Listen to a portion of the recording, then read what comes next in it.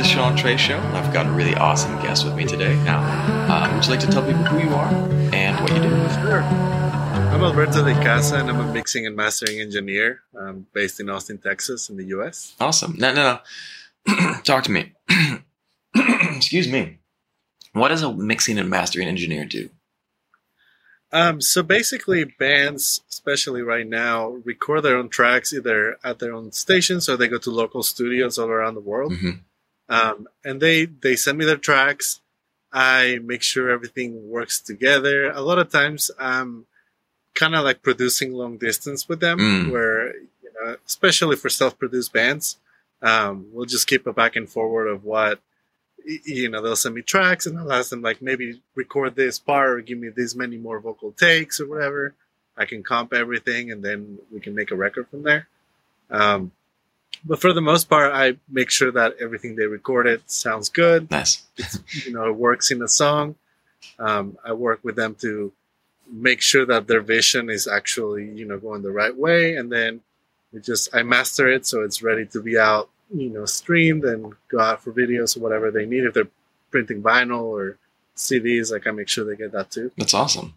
Yeah, it was interesting because the mixing artist and mastering artist, because you guys are really, it's an art for sure. Everyone's like mixing engineer. Should have gotten water before, sir. The mixing engineer, the mastering engineer, man, it's such an art. And I feel like we should call it as such because, there are a million ways to do it and to put a song together. For sure. And it's not easy. Now, how do you approach a mix? What are some of the things? Especially for mixing. I feel like mixing has more of a creative aspect to it. Yeah. Mastering, I try to respect what the mixing engineer did and just, make sure it translates good everywhere. Sometimes I add a little bit of, magic sauce in there just so, it feels more special if it needs to. But for the most part, I think like mixing is it's such a creative process. For me, I just start with just kind of like very simple, trying to get a balance just with faders and with panning and try to really understand what the song is about and what what it's asking me. I try to find like what's the main parts, what's something that needs to shine, what are good moments that, that band does, or little things that are going to be what identifies that band as, when you hear a song and you're like immediately like, oh, that's this guy or that's this guy playing. Like, what makes that band special and what can I do when I mix it to bring that out and not hide it?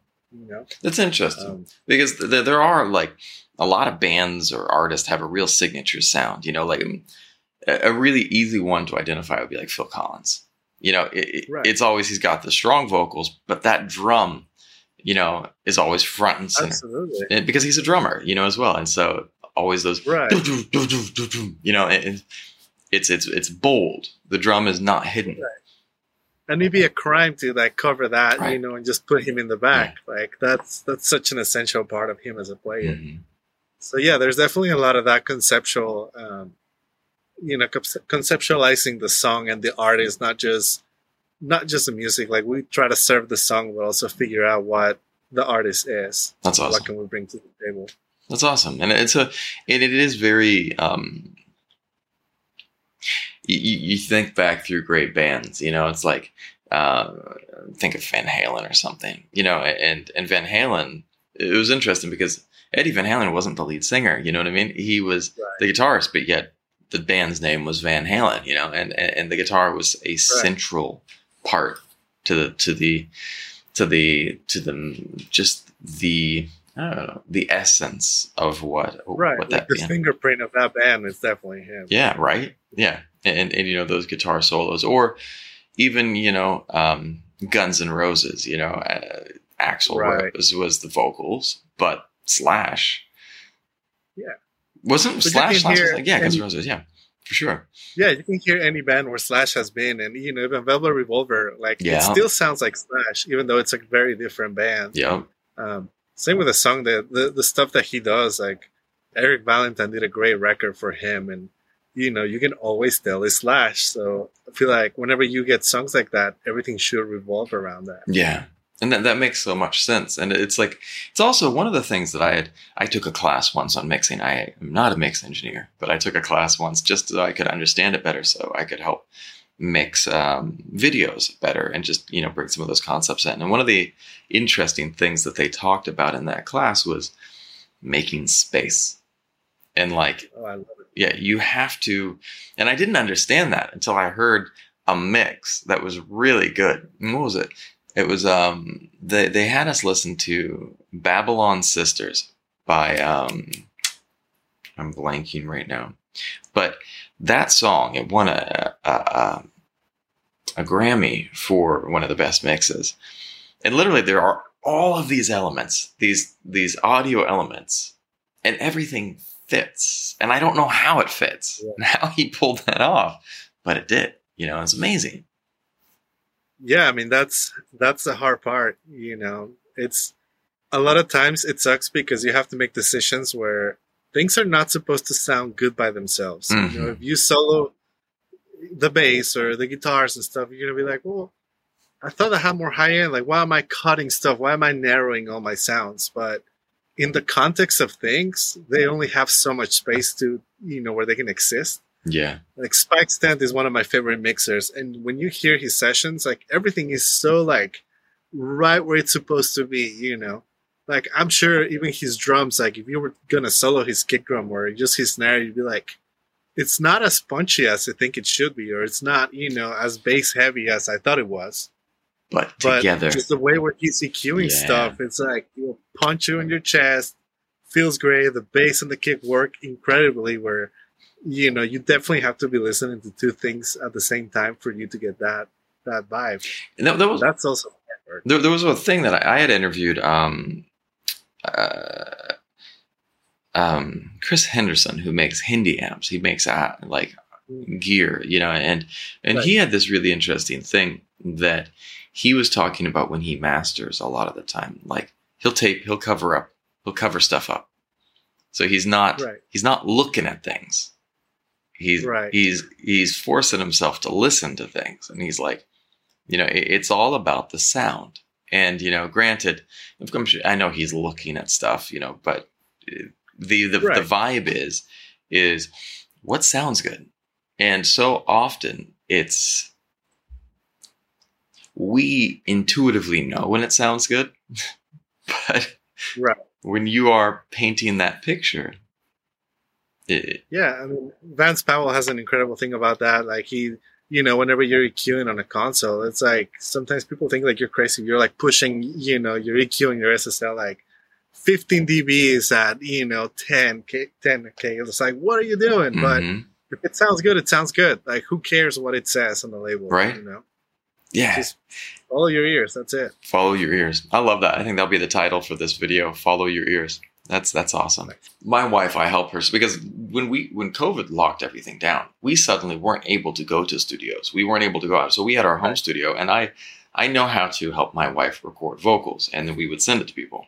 But I didn't know beyond that. And so I was having to study things, and she's like, can you do this? Can you do this? Can you do this? And every time that something was asked of me, I learned a new skill. I got better. And I'm no mix engineer. But my toolkit has grown. And that sounds like something that, though it is insanely hard, would be such a powerful exercise in honing your skills to create certain sounds. You know what I mean? Because we always mix to what we want it to sound like. But I'm sure that there is a degree of repetition in what you do. Absolutely. You know what I mean? Like, well, this is kind of how I like to do it versus, okay, I'm not allowed to do it the way I want to do it.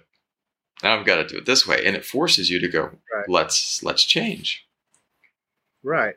And it's almost like how there's people that can go to a restaurant and try a recipe and they're like, oh yeah, I can taste, this spice and like this ingredient here. Like it's like that, but for audio. It's so hard to describe, but that's, like even when I talk to my wife is like so non-technical and like not into, the audio world. So whenever I try to describe these things, I'm like, yeah, it's, it's just like that. Like you have a palate where you can taste like, yeah, there's, I don't know, it has turmeric in it. Like, That's how I can tell you, oh yeah, there's compression in here. Or, Yeah. There's a delay doing this, like hidden down there. That's awesome though. I mean, it's awesome because it's such a you have taken the time to refine your, for the culinary world, they would say to refine your palate, your ability to taste it, and so you've refined your audio palate, this ability to kind of perceive what other people can't.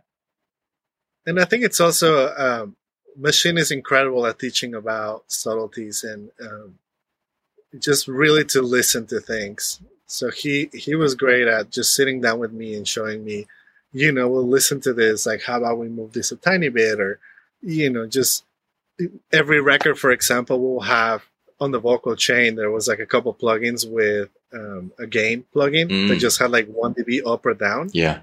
So we can literally just like start clicking up, or down, down, down, and seeing where the vocal will sit. And you can just like close your eyes and click a couple on or a couple off and see where it lands instead of moving faders and messing with automation and stuff. So just stuff like that, like you think 1 dB or half a dB is not going to do much, but it does in the great picture sometimes. Yeah. And now, if you could go back in time and give some advice to your younger self, well, what advice would you give yourself? It's a tough one. I will always say, like, be consistent, because I feel like that's the number one thing. Like, everybody tells you, or at least, where I grew up, like, we all think that you're going to get the one hit, or, you're going to get discovered, or there's going to be one thing that impacts your career and that you blow up overnight. And I don't think that's the case. I think, also like the whole thing of like hard work, it's like, sure, but you have to be consistent. Whatever you're doing, just keep on doing it. And just things get easier and people start recognizing you for that one thing, Yeah.